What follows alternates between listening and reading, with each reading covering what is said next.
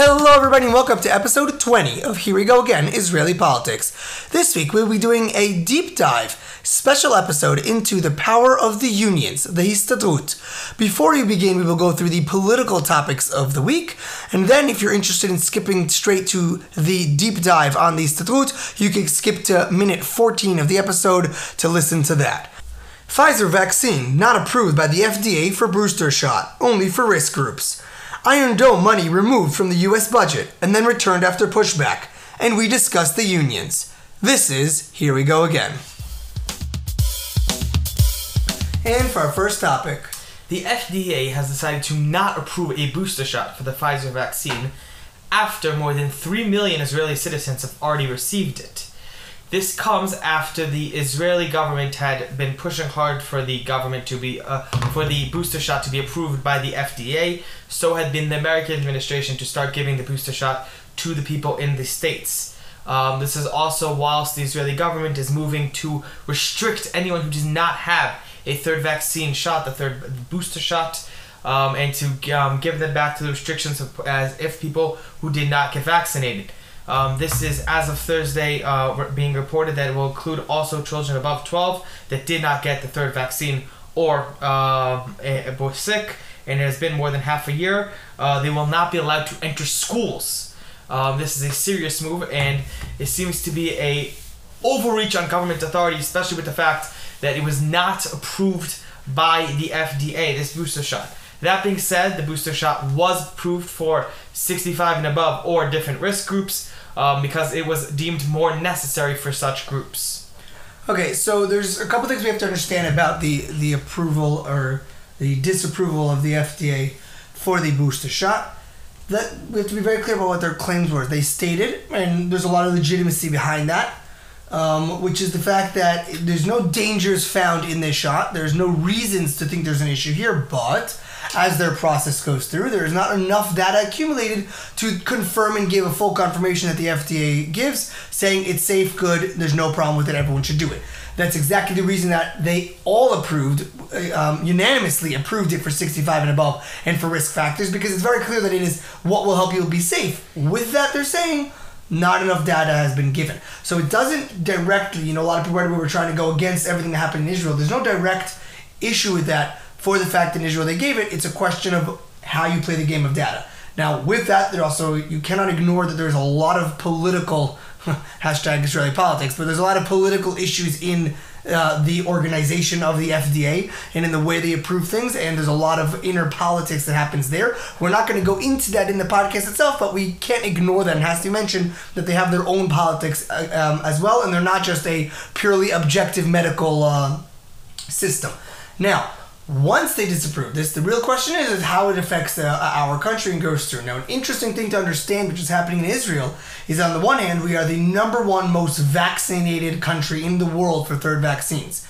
We have, over 3 million, you said? Over 3 million people in the first in the third vaccine, and only 6 million in the first vaccine. Okay. But what does it mean that we are the highest vaccinated in the world, the third vaccine, but we are one of the least vaccinated countries in the world, which is such an interesting thing to understand. Why is that? Because we started the second round of the vaccines, which completed the two shots needed to be vaccinated before almost any other country, which means that at this point, which is 6 months past that time, our vaccines are now ahead. Our expiration of the vaccines is ahead of everyone else, and therefore we're actually less vaccinated. So other countries, including America, which yes, some people got vaccinated very early on, but the mass of the population got vaccinated less than 6 months ago.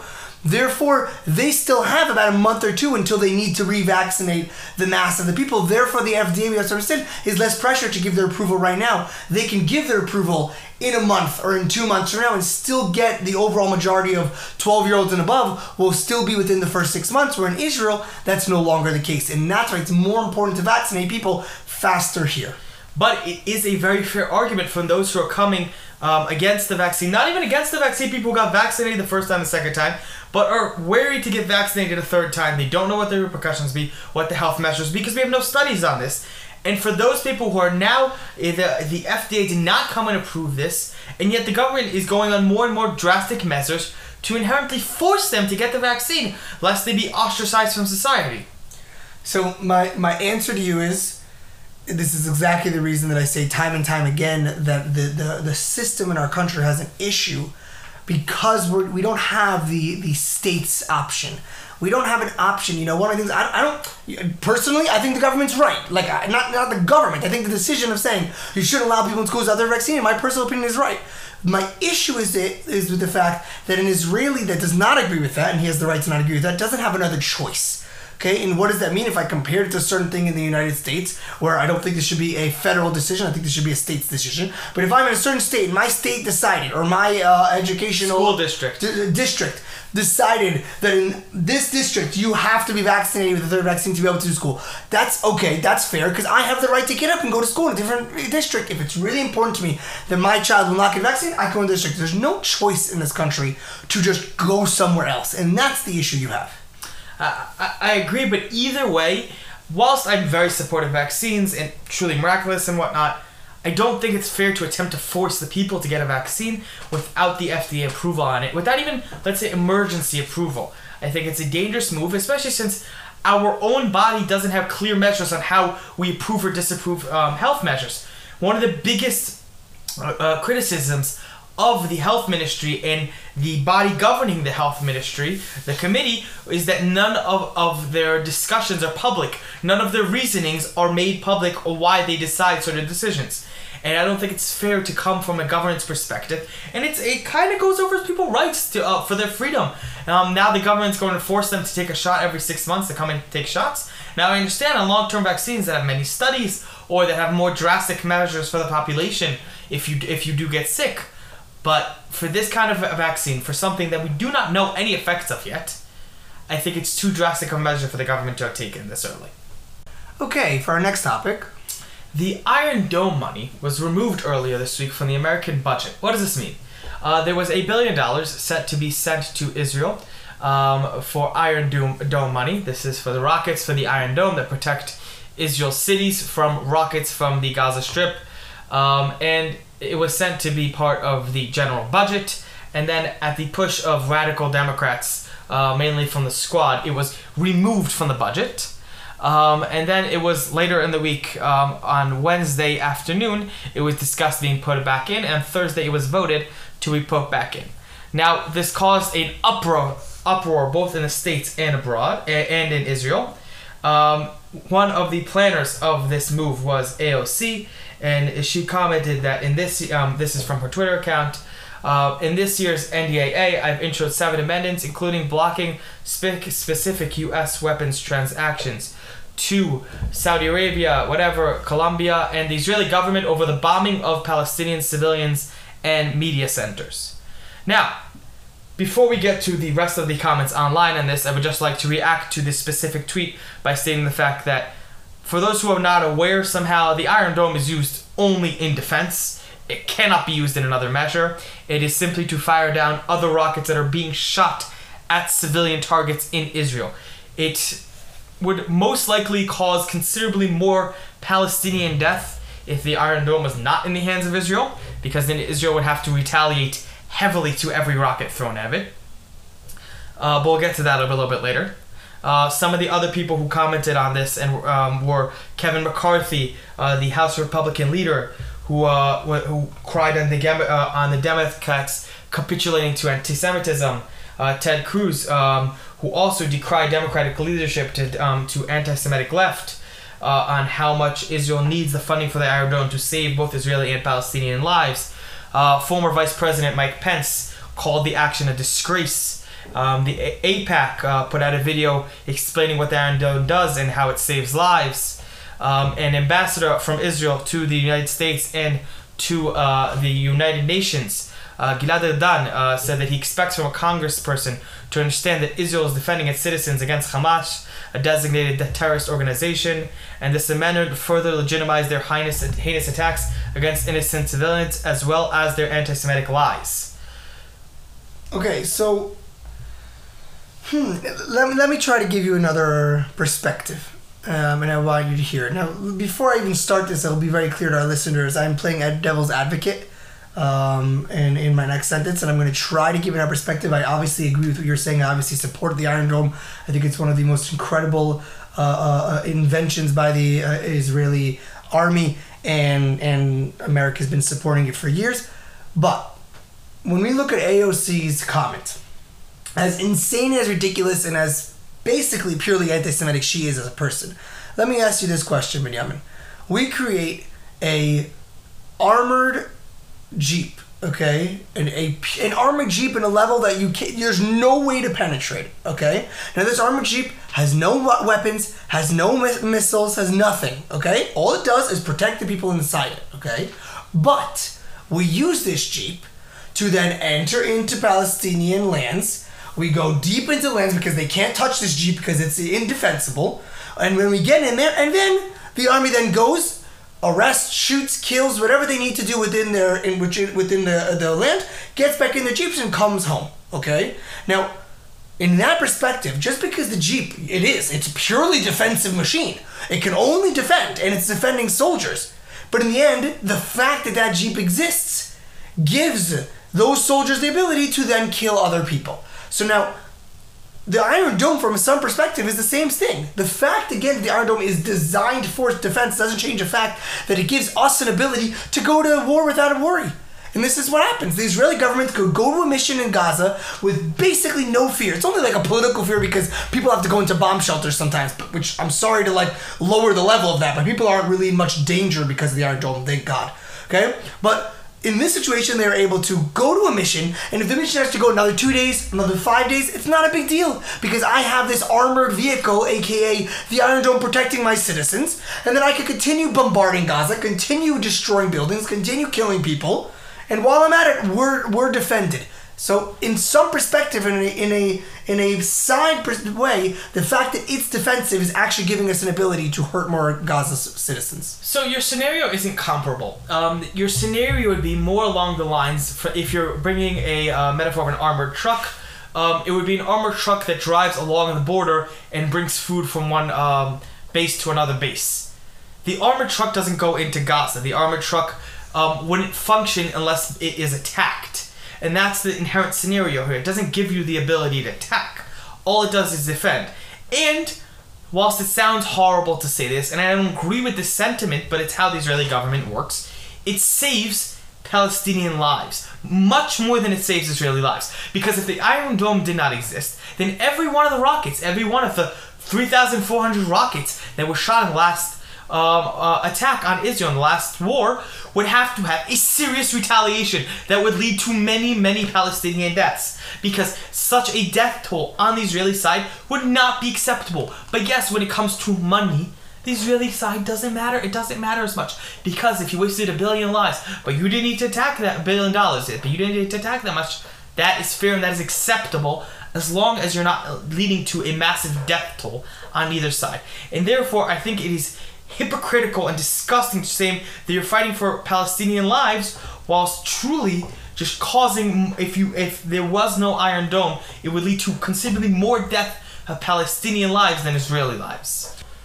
This is clearly an anti-Semitic attack, and no, this is not an anti-Zionist attack, because all that this could do is lead to Israeli deaths. It is not about a protection, so-called. It would just lead to Israeli deaths, and this leads to also the fact that there are many Israeli politicians now in the States working on this fact, and Prime Minister Bennett is currently going to be flying Sunday night and speaking Monday morning in front of the UN General Convention. We will discuss it next week after his speech occurs, and compare it and contrast to previous speeches that Prime Minister Netanyahu has done from that podium, seeing as both speeches will most likely be discussing the Iranian problem. And now we will move on to the main topic of this episode, the Histadrut, which is the Israeli Union. Now, before we start off, one of the reasons we decided to bring this up is this week, Miri Regev, a high-up member, Knesset member from the Likud party, and we've mentioned in a couple weeks ago that there were some rumors of her going to run to become the head of the union. She denied it, And we stated at the time the reason this was interesting is because the Likud is theoretically a right-wing capitalistic party, but the Histadrut is a socialist left-wing body, and her running for it would just basically show us a lot of things about the Likud and about the members of the Likud. But after she denied it this past week, she actually joined the union as a member. And the reason this is interesting is because the only way you're allowed to run as the head of the union is you must be a member to run. Benjamin, why don't you give us some history and some understandings of how the Histadrut works and where it comes from? Happily. So, first we are going to be referring to the unions in Israel, the union body that controls everything, as the Histadrut, because that is their name in Israel. To clarify, there are two Histadruts. One is the Histadrut, the old-fashioned one, and one is the Histadrut Leumit. We'll get a little bit later to what the difference is and why there are two bodies. Now, before we get to the historical facts about this body and everything that they've done and all that led to where they are now, we also understand this body controls a massive amount of power in this country. They also make the lives of the people in this country miserable on many, many fronts. We'll get to the details of how and why later. But this is why it's important to discuss and know the history of this body, to know where they get all their power from, that they wield to disastrous measures, as we'll see later on in the episode. But first things first that we need to know historically, they predate the state of Israel. The Histadrut was founded in 1920, also by the founder of this country, David Ben-Gurion, and Chaim Ben-Zvi. Both were founders of the Histadrut. They were founded by many of the socialist parties that wanted to unionize the workers of Israel. They wanted to also, they had also many political aspirations and plans throughout them. They grew to their prime in the 60s and 70s. And then they decidedly crashed as the country moved to the right during the Begin era. And then they fully crashed during the 80s, leading to in 1994 they decided to revitalize themselves as just a union for workers. Now, back to a little bit more on the history. As we stated earlier, they predated the country. They were the Histadrut was founded in 1920 by the socialist parties. Their goals were to help workers throughout Israel and to help the workers realize the dream of Israelis, of Jewish people on their land. That being said, when the government was founded, a lot of the organization's responsibilities were transferred over to the government, because this organization held many of the welfare programs and such thing that are now done by the government and other such bodies, that was transferred over to them.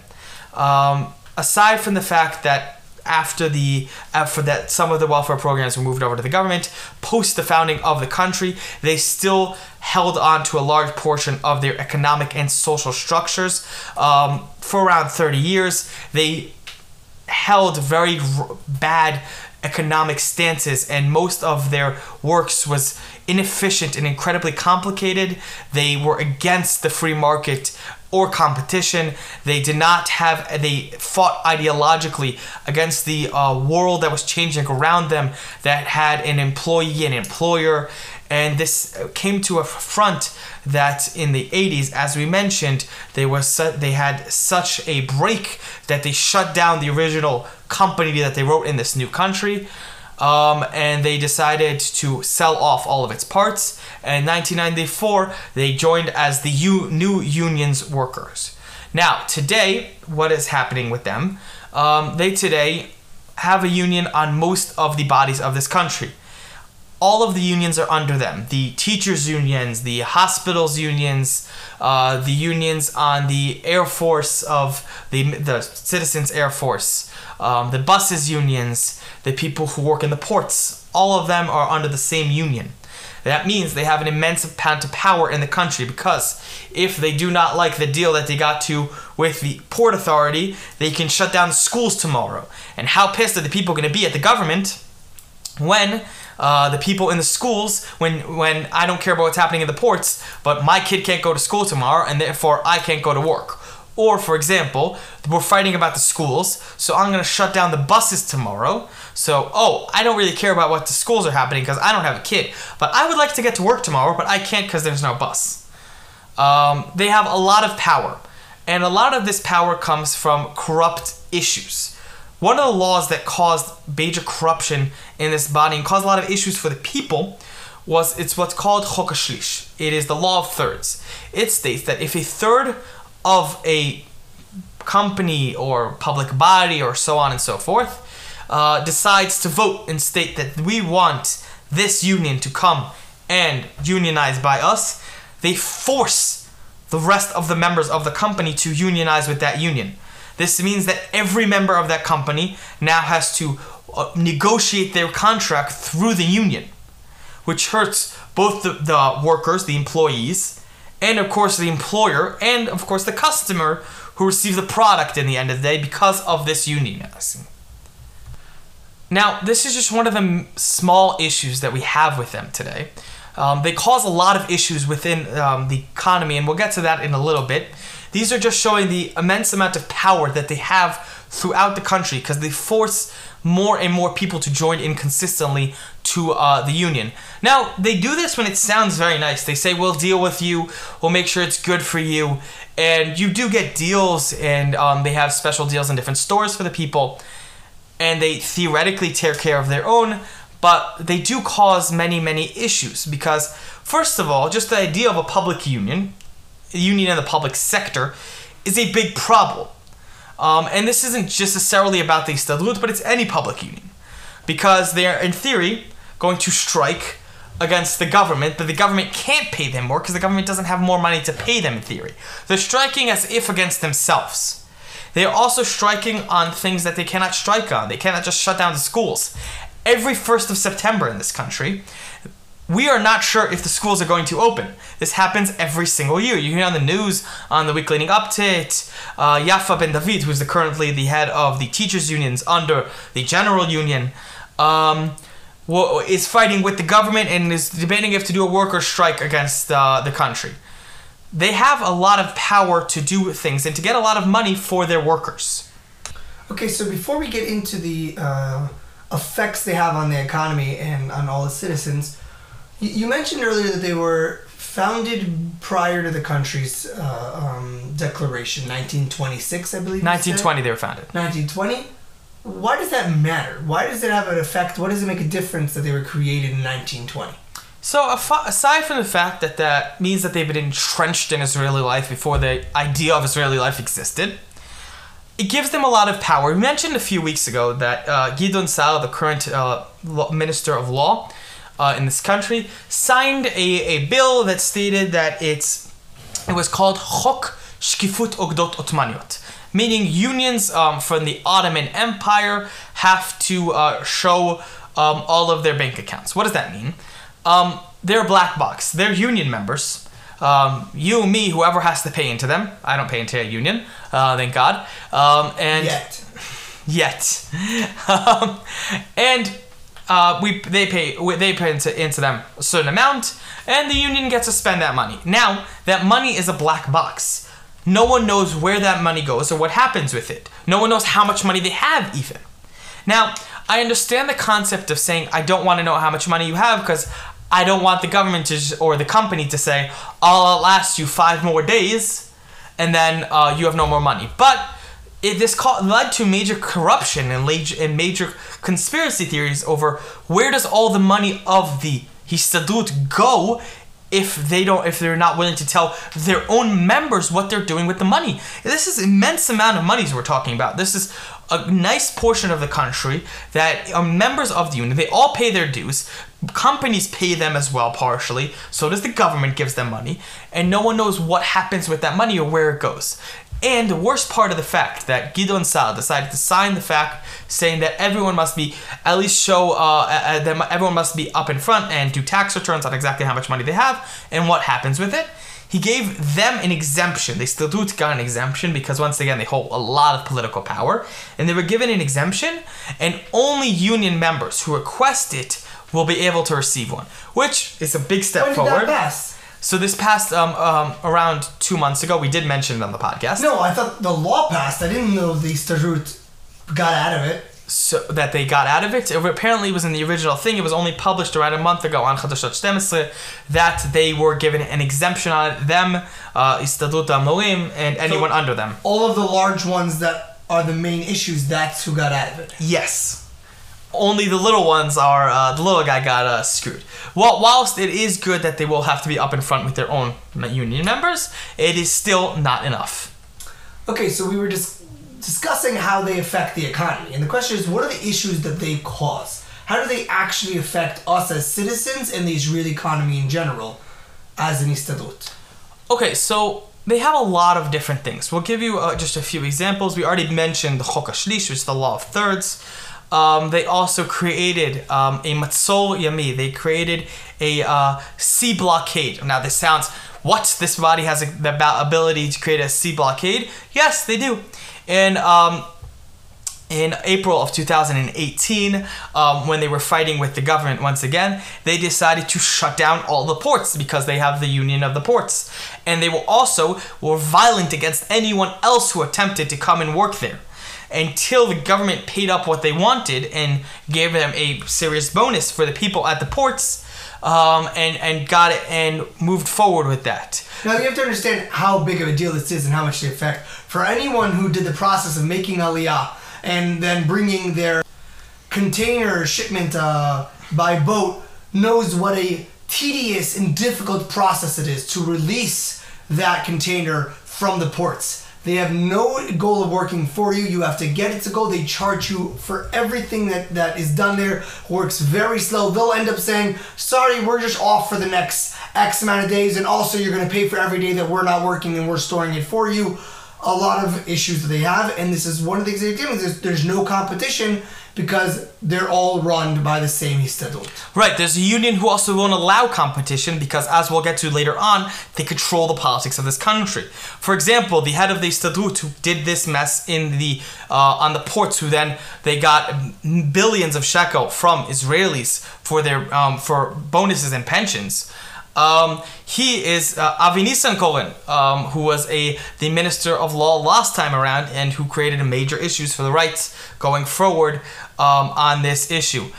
This also created a precedent for the Chevrat HaChashmal, which is the electric company of Israel, who strikes on a yearly basis and goes almost bankrupt on a yearly basis, but because that they strike and because that they are unionized, the government bails them out on a consistent basis, which happened once again in 2019. Another of the major issues that they cause is the teachers and the teachers' unions. The teachers' unions are under them. Teachers' unions are inherently evil because that they cause the fact that you have less good quality teachers because you cannot fire bad teachers. They also are consistently shutting down the schools every year for this reason or another. Let's just be clear. The teachers aren't evil. It's the union we are claiming is evil. Yes. Teachers are wonderful. Yes. Teachers are wonderful. Teachers do a great job of helping students and pushing them forward. The unions hurt the teachers because they make sure that you only get money raises on how long you've been in the union, not on how good of a teacher you are. You're not allowed to fight for teachers. You're not allowed to fire teachers, as you mentioned. If a teacher's a bad teacher, he cannot be fired. I had many experiences with my years in school with bad teachers, and I was informed that they are not allowed to be fired. That should never happen. They cause this. That among many other issues. They also threaten, as we mentioned, the entire economy with strikes constantly. And they lead to the fact that they do not allow any importing. As we mentioned previously, in previous episode, as part of Chok HaSderim now, they're pushing for importing fruits and vegetables, and for importing eggs and milk. The main people opposing this are the Histadrut and with all of their might. And they are bringing their might to bear, and that's why it most likely will fail. They are the ones who block any importing because they're the ones who gain from it. Because it's their members who are part of the union. And if I could shut down the entire economy because you want to import some cucumbers, then I'm going to do it. And that is some of the major issues. Of course, these are not all of them. There are many, many more issues that they cause, but these are some of the major issues. Now, let's get to the reasons behind why they have this power, i.e. the politicians, and what can be done to fix it. So before we get into those, it's important for me to understand from you, they're not all evil. The whole system, like, there must be something that they're good for. There must be something they're positive. They exist for many years. The question is, who do they help and what do they help with? So it's not that they're necessarily all evil. The system that they built is evil. And the concept that they're trying to forward is evil. Now, what they try to do in their founding was a nice idea in fairyland. They were working for workers' rights in theory and to help workers and only people who work for themselves. But what they caused was that they, in theory, help the weakest person of the pack. They help the teacher who's not really that good at their job. They help the person in the port authority who doesn't like to show up to work on time, who's not that great at their job. And they screw the people who are good at their jobs because the person who's not great at their job can't be fired. And he will get his raise when it comes. So he in theory does help him, but their concept is backward because they don't allow for progress to occur at all. All they do is keep everything stuck as it was. And of course they do give their members discounts in different places and some money for different activities.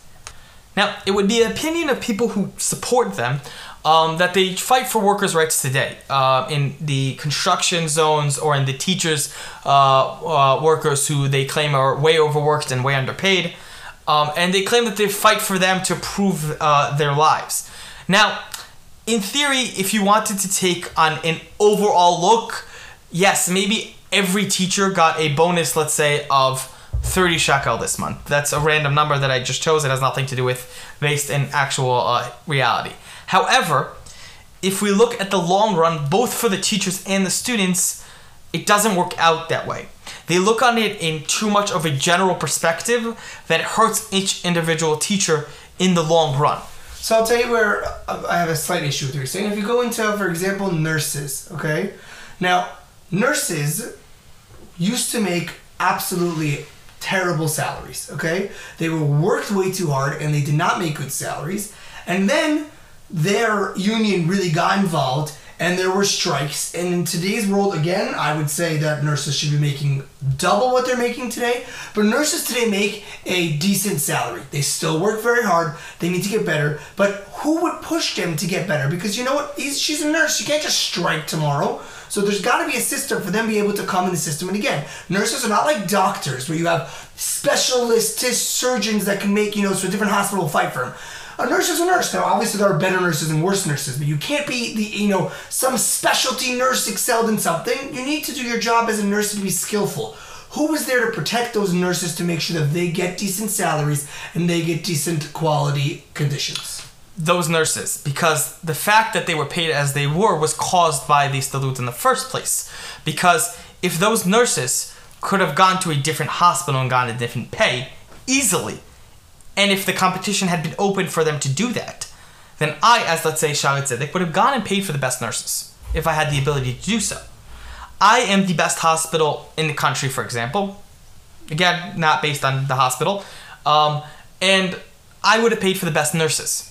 I would have paid them better for better service for a different department, based on job proficiency, and not based on age and years in service. That means a nurse should not be getting paid, let's say, a 5% raise every 2 years based on the fact that she's a nurse and she's been doing this for 2 more years. It should be based on the fact she is the best nurse in the children's department and therefore she's making the best salary in the children's department for nurses, and not because of how many years she's been working there. Okay, so now you mentioned politicians. So this is both the source of the politicians' power and the Stadut's power. It's a never-ending revolving door. Many members of the Stadut go on to play a role in politics later. I'm talking about the high-up members. The Yoshev-Rosh Stadut, for their generations have many times gone on to play many major roles in politics, be it from being prime minister to one of the major ministers, or holding a different position in one of the government-owned companies. An odd concept, I know, but they exist for some reason. They go on to hold positions, be it Avi Nissancohen, as we mentioned, who led the strike against the government. They're fighting against the establishment, and then less than 2 years later, he was the establishment. He was a high-ranking member of the Knesset, and then a year later, he was a high-ranking member, he was a minister in the government. A very high-ranking one at that. As it is, the Likud now, Miri Regev, as we mentioned at the beginning of the episode, is debating if to run to be the head of the Histadrut, because why not? It's not like it's a position that removes her from power. It gives her considerably more power. It gives her a lot more attention from the people. Most members of this country are the Histadrut. It's free campaign ads. And then she gets to step back into power after effecting change that she wanted.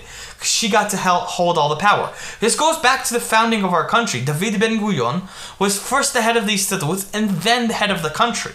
And it goes on throughout the members. The Histadrut will donate to different campaigns or support different candidates based on who the head of the Histadrut currently likes. Now, and this leads to major corruption because, of course, I'm going to support whatever the Histadrut wants because they support my campaign.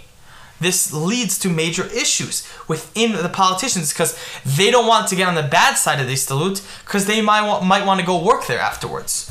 Or they need someone else, their cousin that works in the Air Force, in the civilian Air Force, to go and get a position next week, but he knows that he won't do it because that the Histadrut is going to block it if he doesn't push this bill forward.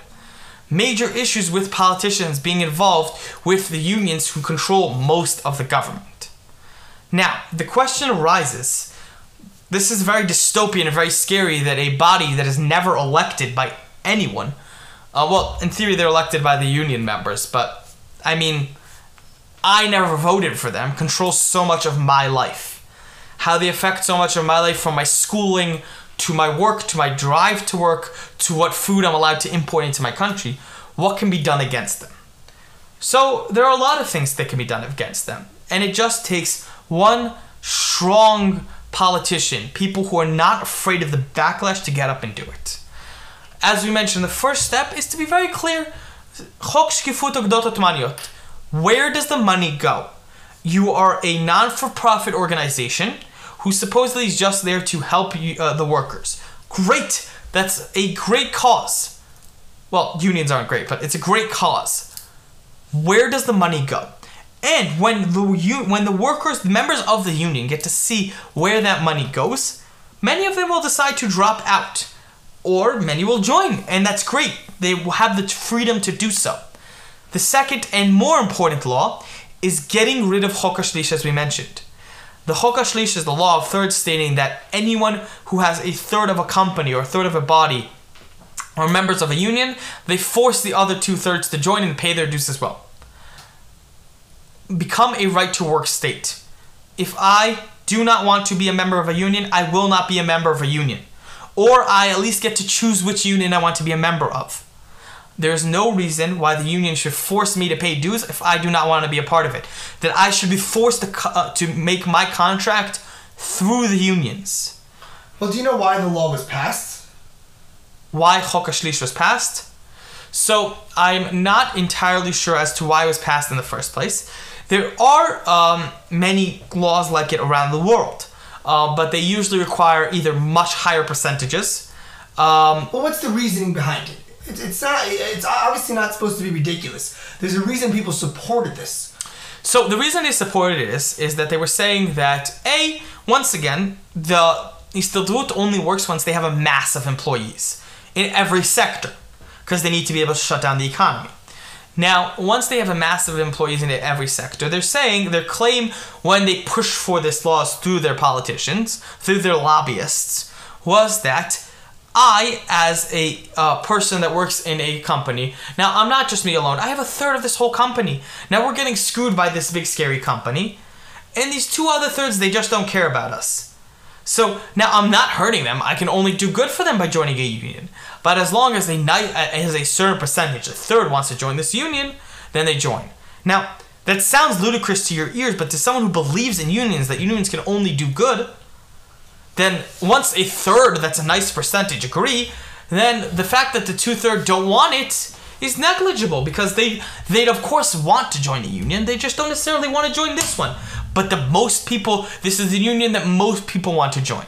No, so I don't inherently just agree with that. I mean, I agree that they should have options to different unions, and therefore, but in the end, if I try to, compare, I believe that a third is way too low of a number. But let's say we said 2/3, we said 3/4, whatever amount you got. But if you, compare it to, let's go to like small politics, like a high school class, whatever it was, okay, or a college, and you have an issue with what your teachers are doing. Now, you don't have a direct power. The teacher could do what he wants. And one of the ways that you could show is that you could decide that you're, let's say, not coming to this certain class, or you're boycotting a certain thing which, for a good cause that you think they're not doing correctly. Now, you're never going to get 100% of the people to come, okay? Now, there is a certain number. Now, do I think, as I said, a third is ridiculous? If you're a class of 30 people, I think you have 10 people that say they're not showing up, too bad. This 20 people class will continue. You got to convince more.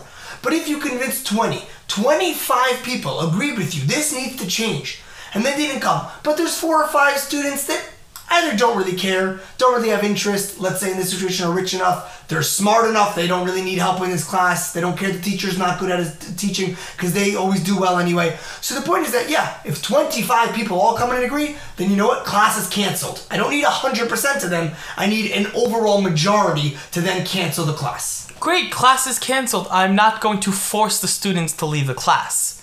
That's the difference.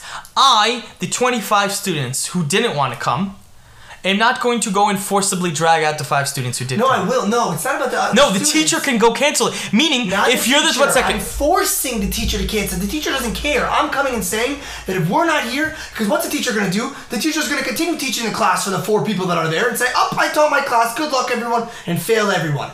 My point is that if 25 people say, this class is not working, it's shut down until it's taken care of. Great, I can do that if let's say, as you mentioned, 25 out of 30 factory employees decide to unionize. Okay, I can't force the other 5 to unionize, but that 25 out of 30 should have created a critical mass enough to force the factory to shut down or to come down to negotiate with that union. I cannot force you to join a union just because I wanted to. Now, there are a bunch of options. For example, Canada or the States, you're allowed to unionize, depending on the state, of course, but there are many options. You can unionize based on whoever you want to unionize with or not unionize at all. I can be unionized with different big unions. As we mentioned, there are 2 of them, Or it requires a certain percentage of people to force anyone who wants to unionize with that specific union. But you can also still go and sign on your own. And which leads to benefits to the employees. And that is what important. Also leads to the fact that the unions, the statutes, cannot go and simply shut down the country. And that is the biggest issue. They can hold this country hostage for whatever it is that they want to forward. And that is the biggest issue. That if we cannot move forward until that is dealt with. Okay, how do we fix it? So as we mentioned, we get rid of Chok HaShlish. And we have a politician who's strong enough to not want these unions and not going to be lulled by the riches that they offer or by the positions that they offer. You need someone who, it sounds very very wrong to say this, but yes, in theory, it would have to be someone who's rich, as in someone who can be bribed his way out of it, who doesn't need the job later on. People who who worked hard against the unions and who have spoken out against them strongly are people like Nir Barkat, the richest Chaver Knesset in this country, who was meant to be the Treasury Secretary and then was not the Treasury Secretary in a very public manner. And others, because he would have worked against the unions. The person who replaced him, by the way, as Treasury Secretary, was a person who was largely supported by the unions, and his son is the head of the Civilian Air Force, the Tasiya Avirit. So yes, it's all about the politicians being in coordination with them. Those are one of the steps that can be taken. And another step that can be taken is to attempt to negotiate with private people, as in negotiate with teachers, not negotiate with the union. Also, make public unions illegal.